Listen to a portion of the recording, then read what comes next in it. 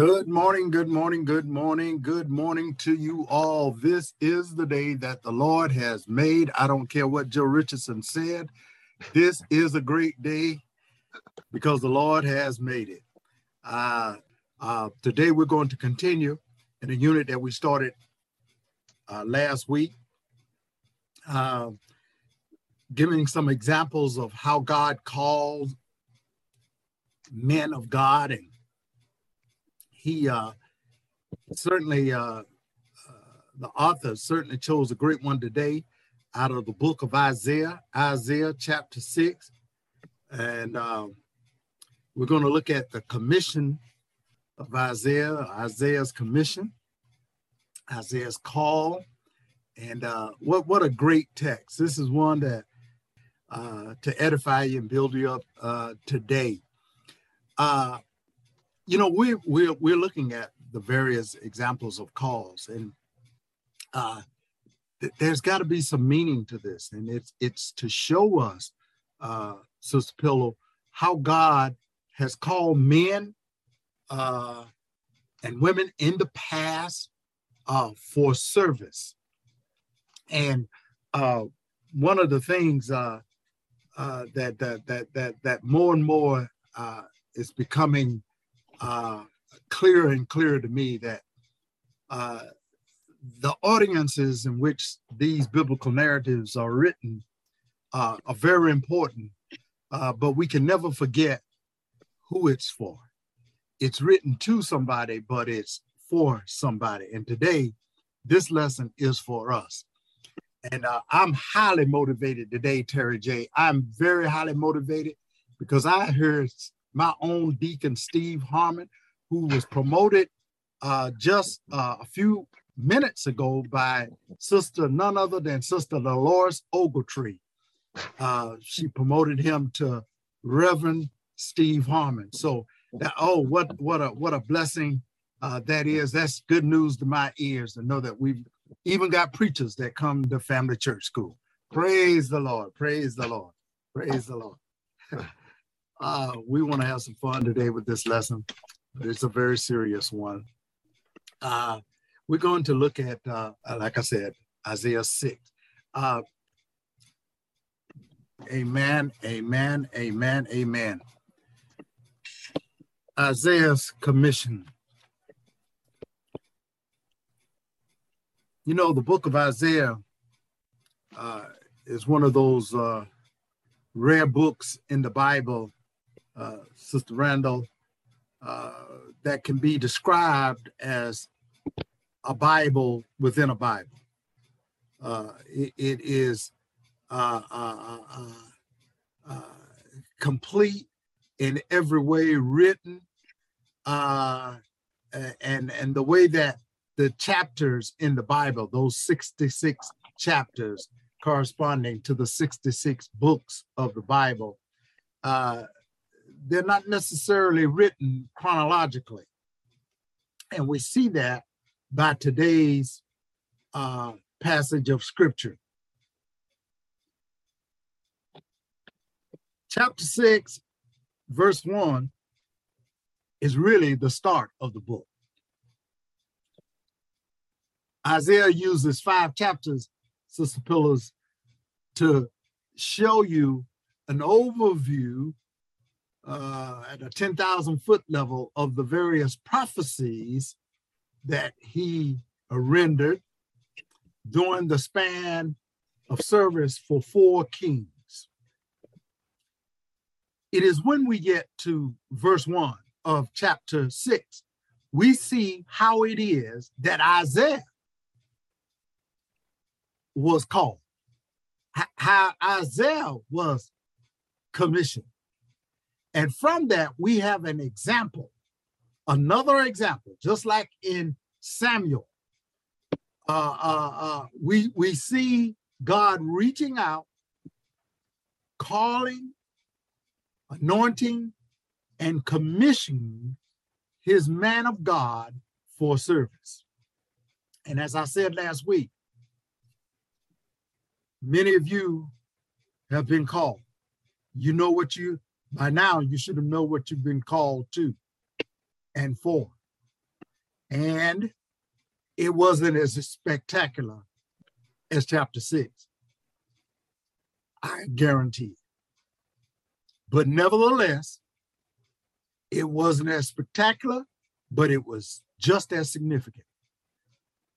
And God uses these passages through the personality of Isaiah, a prophet, a major prophet, who prophesied with exceedingly great accuracy the birth, the death, and the resurrection of Jesus Christ, some 785 years before it occurred.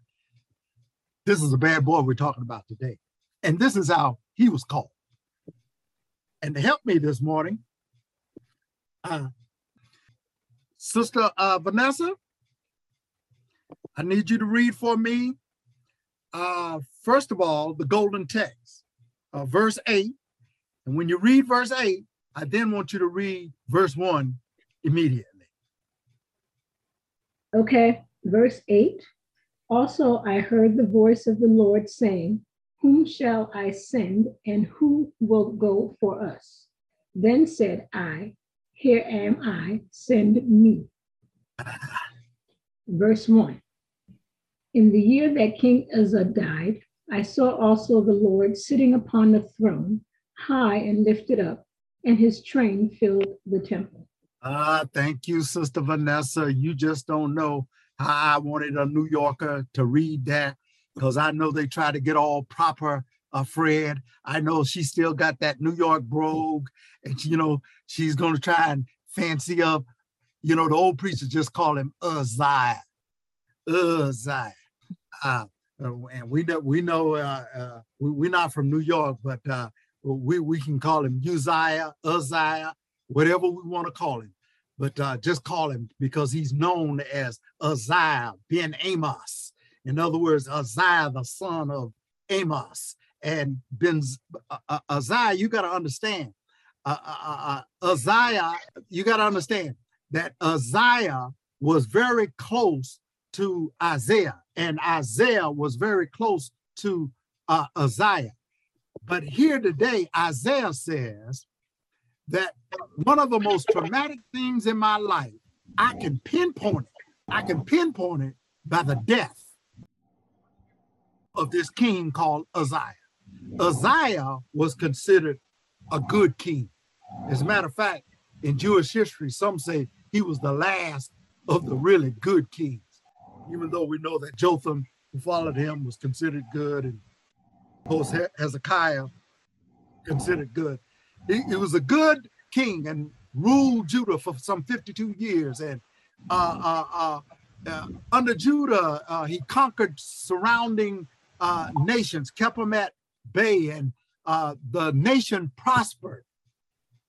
But in verse 1, Sister Vanessa read that in the very year that Uzziah died, I saw also the Lord.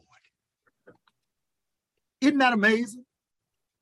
Isn't that amazing? Because when you read, if you're reading chapters 1 through 5, you're thinking, oh, this brother got it going on. This prophet knows what he's doing. But see, when you get to verse 6, you realize, oh, it's not chronological. Because we're going to see the anatomy of his conversion and call. Because he says, in 740 BC, I also saw the Lord. And the Lord, Adonai, the sovereign God, the Lord of all the universe, all that is, the Lord that was pre-existent, I saw him. I met God. I saw in a vision God, and I saw him sitting on a throne. He wasn't sitting on a chair. He wasn't sitting on a stool. He was sitting on a throne, Sister Samuels. That's what Sister Vanessa read. She said he was sitting on a throne. that attests to his authority, his sovereignty. Everybody don't sit on a throne. And he uses this term. And if you look at it, the Lord in this verse and the Lord in verse 5, it's a different word. In this verse, Sister Liz, it's Adonai. He wants to point to you the supreme rulership of God, that the king had died, Uzziah. The human king had died, but there was still a king on the throne. That's what he's seeing there, Sister Ogletree. He's seeing that no matter what's going on in this world, no matter how bad things get, no matter who's in charge down here or who dies down here and leaves that was good and did a lot of good things, they're not God. That we have a heavenly Father who sits on the throne. In the year that King Uzziah died, that's what she read. I saw also the Lord. It seems that everybody was hung up on Uzziah and his goodness. He was a good king, but he was not righteous. Because, see, his doing good sometimes and being popular will sometimes go to your head.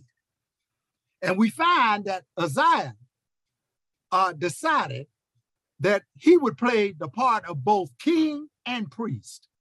And he went into the temple and he lit those incense candles. And for that, God judged him, caused leprosy to come upon him, and he died. And in the year that he died, Isaiah saw the Lord. I heard a preacher one time say, how many Isaiahs need to die in order for you to see the Lord? See, because it would suggest that he never saw the Lord until Uzziah wasn't there. And it shows us how we can get caught up. We can get caught up in our denominations and our pastors and our churches and church school leaders and evangelism teacher. We can get caught up at that.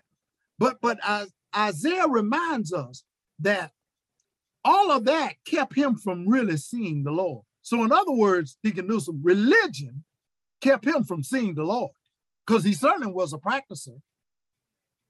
But the year that King Uzziah died, it says here that there was some conversion started. There was some conviction began in the year that he died. He says that he saw the Lord and that the Lord was sitting high and lifted up.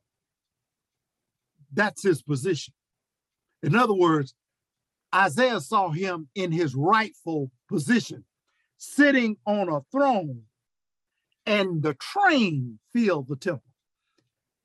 I've been in Sunday school a long time, and I know Deacon Newsom been in there longer than me, because he at least 10 years older than me. But you know, it was always, nobody ever dealt with that train. But this week, Sister Pillar, I was reminded that only kings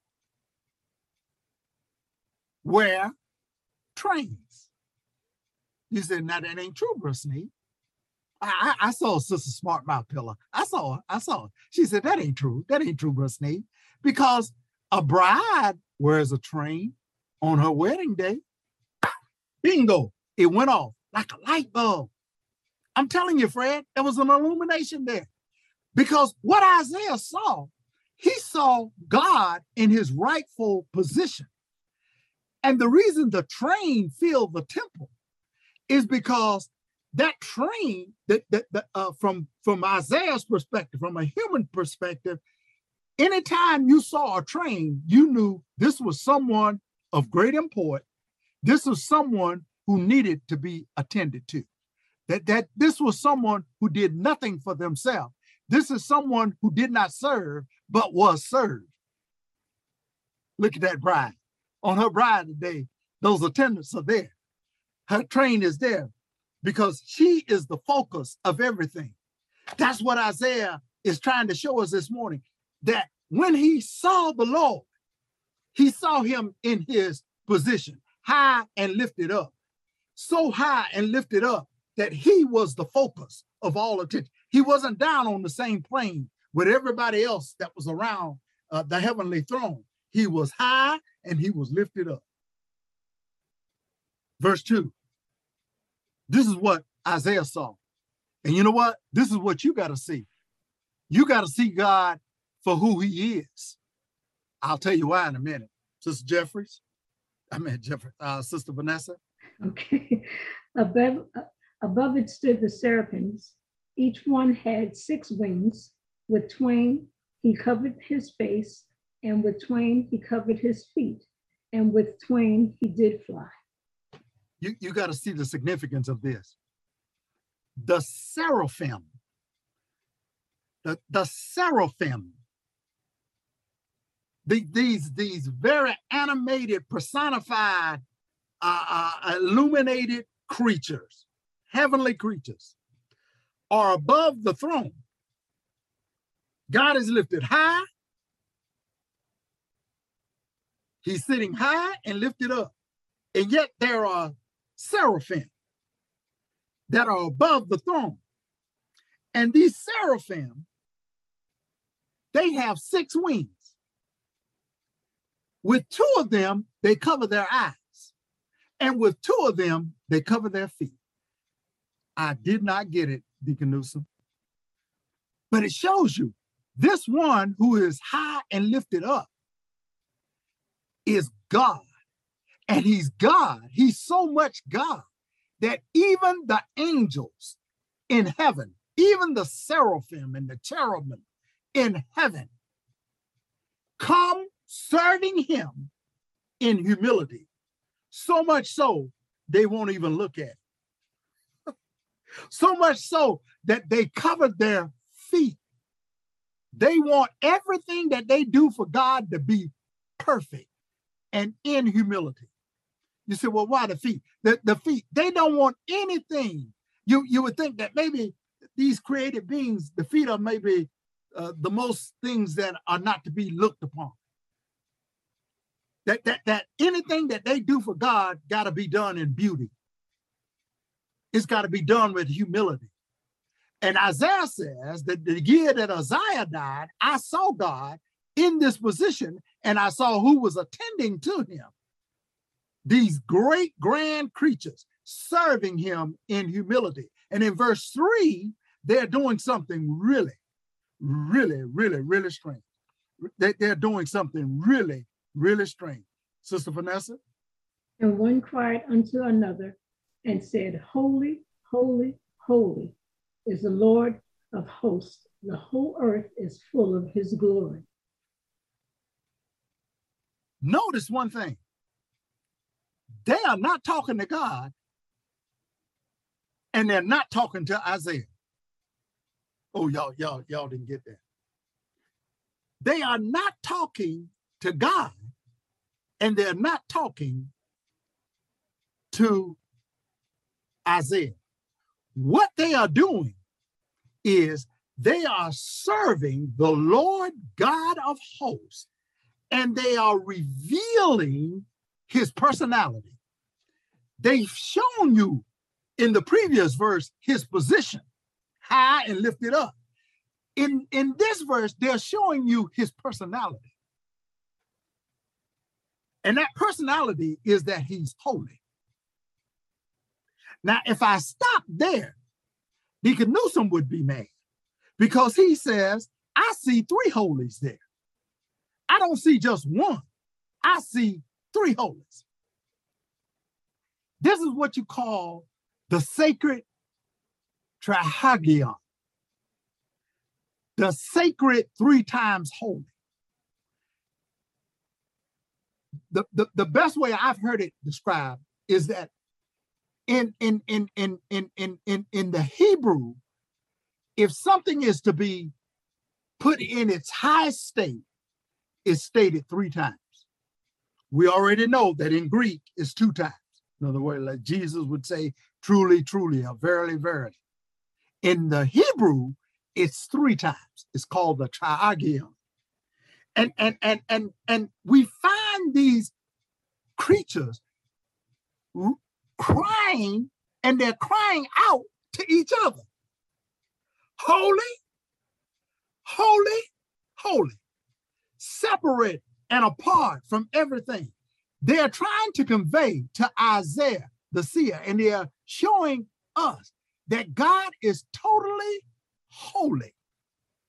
That's why they come in humility, that God is separate from everything else. God is divine. God is not human. He's not just a superhuman. He's not just a superhuman. God is divine. And yet, this God, we know, made man in his own image. I wish Davies was here, Fred, because the light bulb would have went on for him. Because this is why God, this is how Jesus could step into manhood, retain his divinity, and at the same time put on humanity, because the divine, though separate, can be compatible with an unfallen human. Oh, y'all don't hear me. Y'all missed it. You missed Sunday school if you missed that. Because it went the year that Uzziah died, Isaiah now sees God for who he is. He sees him for his position, that he is superlative and supreme to everything else, that he's separated, that he's holy, he's righteous, but he's not only just holy, he's holy, holy, holy. And here these creatures, I know in the book, they gave y'all one of those $10 words antiphonally. It simply means that in a chorus, or, they were speaking antiphonally, in that it's like a responsive reading. You say something, then I say something. Or you sing something, and I say something. You say yeah, I say yeah. That's the chant that's going on there. But they're attesting to God's supremacy in all the universe. This is what he saw. And I would suggest to you that if you're going to be all that God is calling you to be, you got to see God for who he is. You've got to see God for who he is. That God isn't just a heavenly being, a supreme being. God is God. And in order to know him, you must know him for his position, his personality, and his power. Sister Vanessa, verse 4. And the posts of the door moved at the voice of him that cried, and the house was filled with smoke. Isaiah goes on to tell you that in the year that all distractions were removed from my eyesight, I saw the Lord. I saw the creatures who worshiped him in the throne. I saw his position. I saw his personality. But then I saw something that really blew my mind. There were doorposts, wooden doorposts, that when the voice that was on the throne, and who did we say was on the throne? God. When he who was on the throne spoke, doorpost moved. Now, I'm telling you, Beverly Johnson or Barbara Jean Johnson may not shout on that.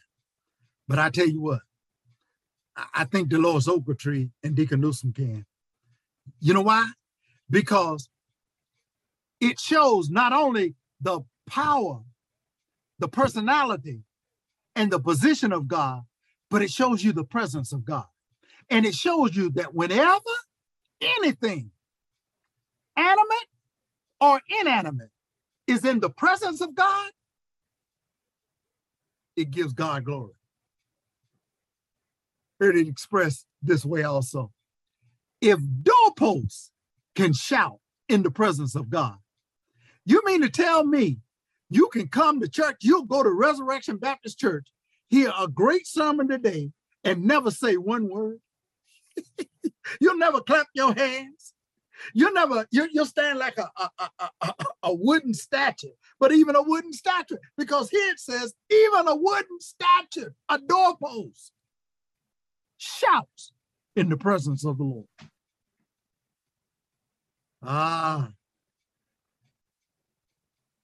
So when Uzziah died, when all those things that were keeping you from seeing the Lord got out of the way, where all those things brought you back to focus on God, you saw God for who he really is. You've got to see it. Because this man is being converted.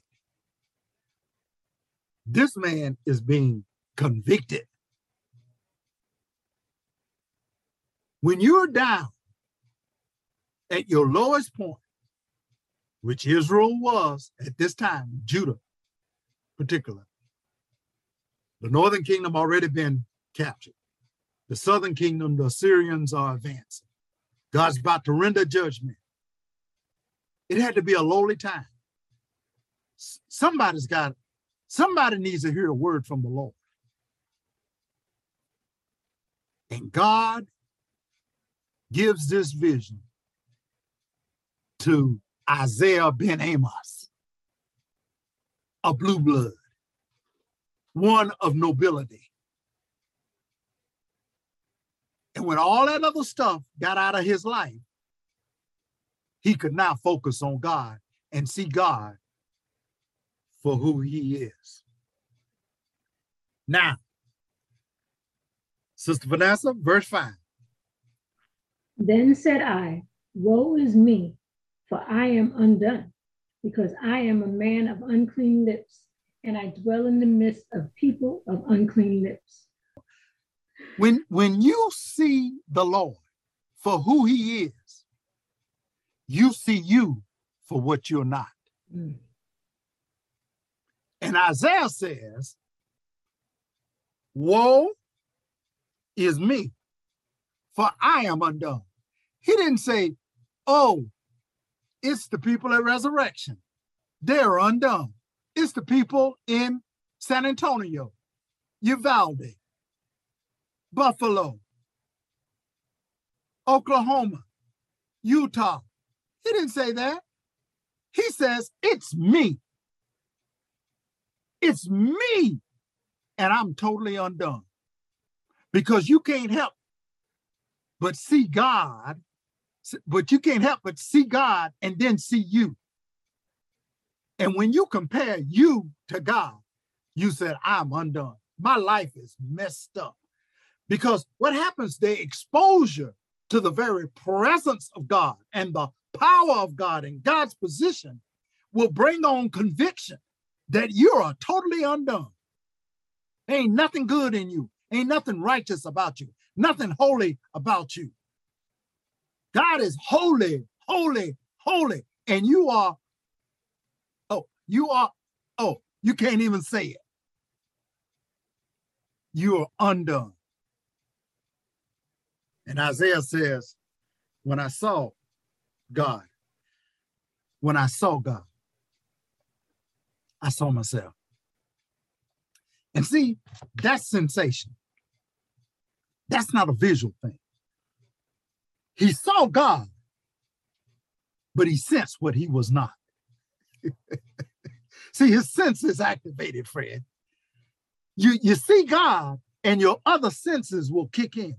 You will know that you know that you know that your life is totally undone.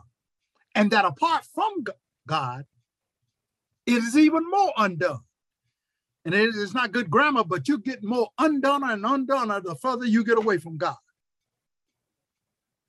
God reveals to Isaiah what he's not by revealing who God is. He says, I'm a man of unclean lips. I don't say the things I need to say. I don't think the right way. I don't act the right way. I don't even talk the right way. I'm undone. Verse 6, Sister Vanessa. Then flew one of the serpents unto me, having a live coal in his hand, which he had taken with the thongs from off the altar. These supernatural creatures. Here's the confession of the prophet to be. He took all his sins and he brought them to an altar before the great throne of God. And the servants of God picked up. Now, I know Dorothy Pillar got this one because she saw the word tongues in there. In other words, this thing was hot, Sister Liz. I'm telling you, it was hot. It was hot. They had to use tongues. They picked it up off the altar. They bought and they flew with those hot coals in their hands. And they, in verse 7, just read the first phrase there, Sister Vanessa. And he said it unto my, and he laid it unto my mouth. He put it in his mouth. They put it in his mouth, Monty. Fire purifies. Didn't Isaiah just confess his lips were unsaved? See, you know, salvation is a complete thing. See, some folk, they say, well, yeah, I gave the Lord my life and you know, he sanctified me. He just ain't sanctified my tongue. But God is calling this prophet to be into service. And if he's going to speak for God, he needs to have a holy tongue. He needs to have a sanctified tongue. I tell you, a whole bunch of choir members can learn from this. You know, they need to have some sanctified tongues. You know, you can't sing them beautiful melodies on Sunday morning, cuss all night, Saturday night. You need to have a sanctified tongue. And here we see Isaiah's mouth being sanctified for service. Hot coals. And you know what you don't hear, though? You never hear him cry out about how hot it is. Those coals are hot. They're so hot that the creatures couldn't handle them with their bare wings and hands. They need tongues to take them off that altar. But it's a symbol or a signifier or a symbol of the fact that once you confess your sins, once you bring them to the altar, God burns them up. God makes them right. You can't make yourself right. You can't sanctify yourself. You can't make yourself holy. It takes the power and the presence and the personality and the recognition of the position of God in order to bring that about. But we see it in verse 7. Okay, verse 7 says, and he laid it upon my mouth, and he said, lo, this hath touched thy lips, and thy iniquity is taken away, and thy sin is purged. See, once you meet the Lord and know the Lord, recognize what you are not, God has a way of burning up all that past sin. People trying to equip themselves Talking about they're called. Yeah, the Lord is moving mightily in my life. Have you met God? Have you seen God? Do you know God? Because if you know him, you sense it. Oh, y'all didn't hear him. Y'all didn't hear me. If you know God, you sense him and you sense yourself. It's impossible for a man to know himself. You don't know what you'll do if you don't know God. Because you don't know you. Only God knows you. And it takes God for you to understand who you are and what you're not. It takes God for that. Verse 7 says, but God has a way of purging sin, making you ready. That's why you can't worry about who he ain't been called. Don't you remember? I remember he was down there on Skid Row. I remember when he used to walk the white line. It wasn't the lines that were drawn in the highway, because he just didn't walk them. He snorted them. He drank up all the skull there was this side of the Mississippi. I mean, you couldn't have old granddad in his company. We're not talking about his grandfather either. We're talking about that old bourbon that used to be on the mount. Oh yeah, y'all know what I'm talking about. He didn't call him. Surely couldn't have called him. Mm-hmm. But this man met God. This noble man met God. This man of means met God. And I don't care if you're a poor man or a rich man. When you meet God, you find out what you are not. You are convicted. You confess your sins, and God will heal you from all your iniquity. I tell you. That's a sermon in itself. For those of you who think about sleeping in today, you need to go get the full one. God will heal you from your iniquity. And Sister Vanessa already read verse 8 for us. But I had her read it first because I wanted you to see how he got there. Because we said he saw the position, the personality. We saw the presence of God. We felt the presence of God. We made a confession, and God healed us of our iniquities. And verse 8 says, then God spoke to him. Sister Randall, did you see that? Did you see verse 8 when it says, then God spoke to him? I am so sick of folk running out talking about they've been called to do this and to do that. I know I've been called and da-da-da-da. When's the last time you talked to God? When has God last talked to you and told you to do something? I tell you, he speaks to you on a regular basis and you ignore him. Yeah, you ignore him for that. But the things that he's asked you to do, you haven't done it. And we know why. Those tongues, those feet, those hands, that body, that life has not been put on the altar and purged of its sin. But you're going to go do something for the Lord on emotion. Verse 8 says, also I heard. While ago, he was seeing and sensing. Now he's hearing. He's hearing from God himself. He can't say no bishop told me. He can't say Pastor Brown told me. Pastor Cobbs encouraged me to follow my heart and answer the Lord's call. No, when God wants to talk to you, God will talk to you. God ain't gonna tell Dick and Newsom something about me that he ain't told me. He'll come to you. And God says that whom shall I send and who will go for us? I guarantee you those are rhetorical questions. Those are rhetorical questions because it's a test.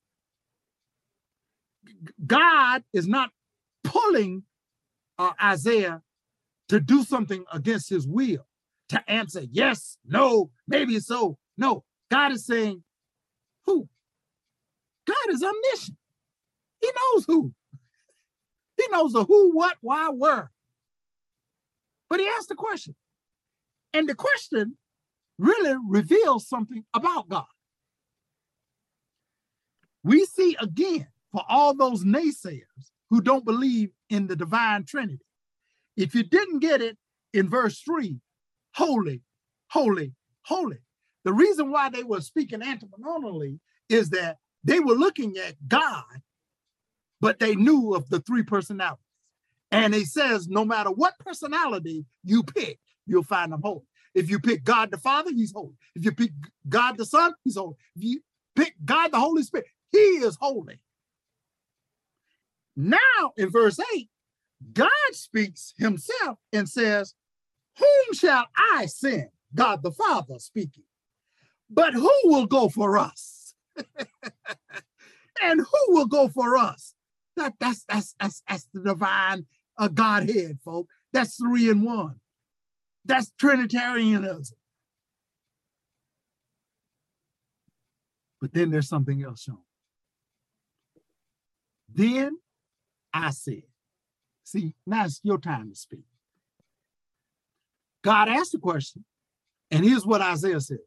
Lord, I don't know if you're just playing with me or you're just, you're just throwing out there to see what I would say. But with all my heart, with all my soul, I say to you, here am I.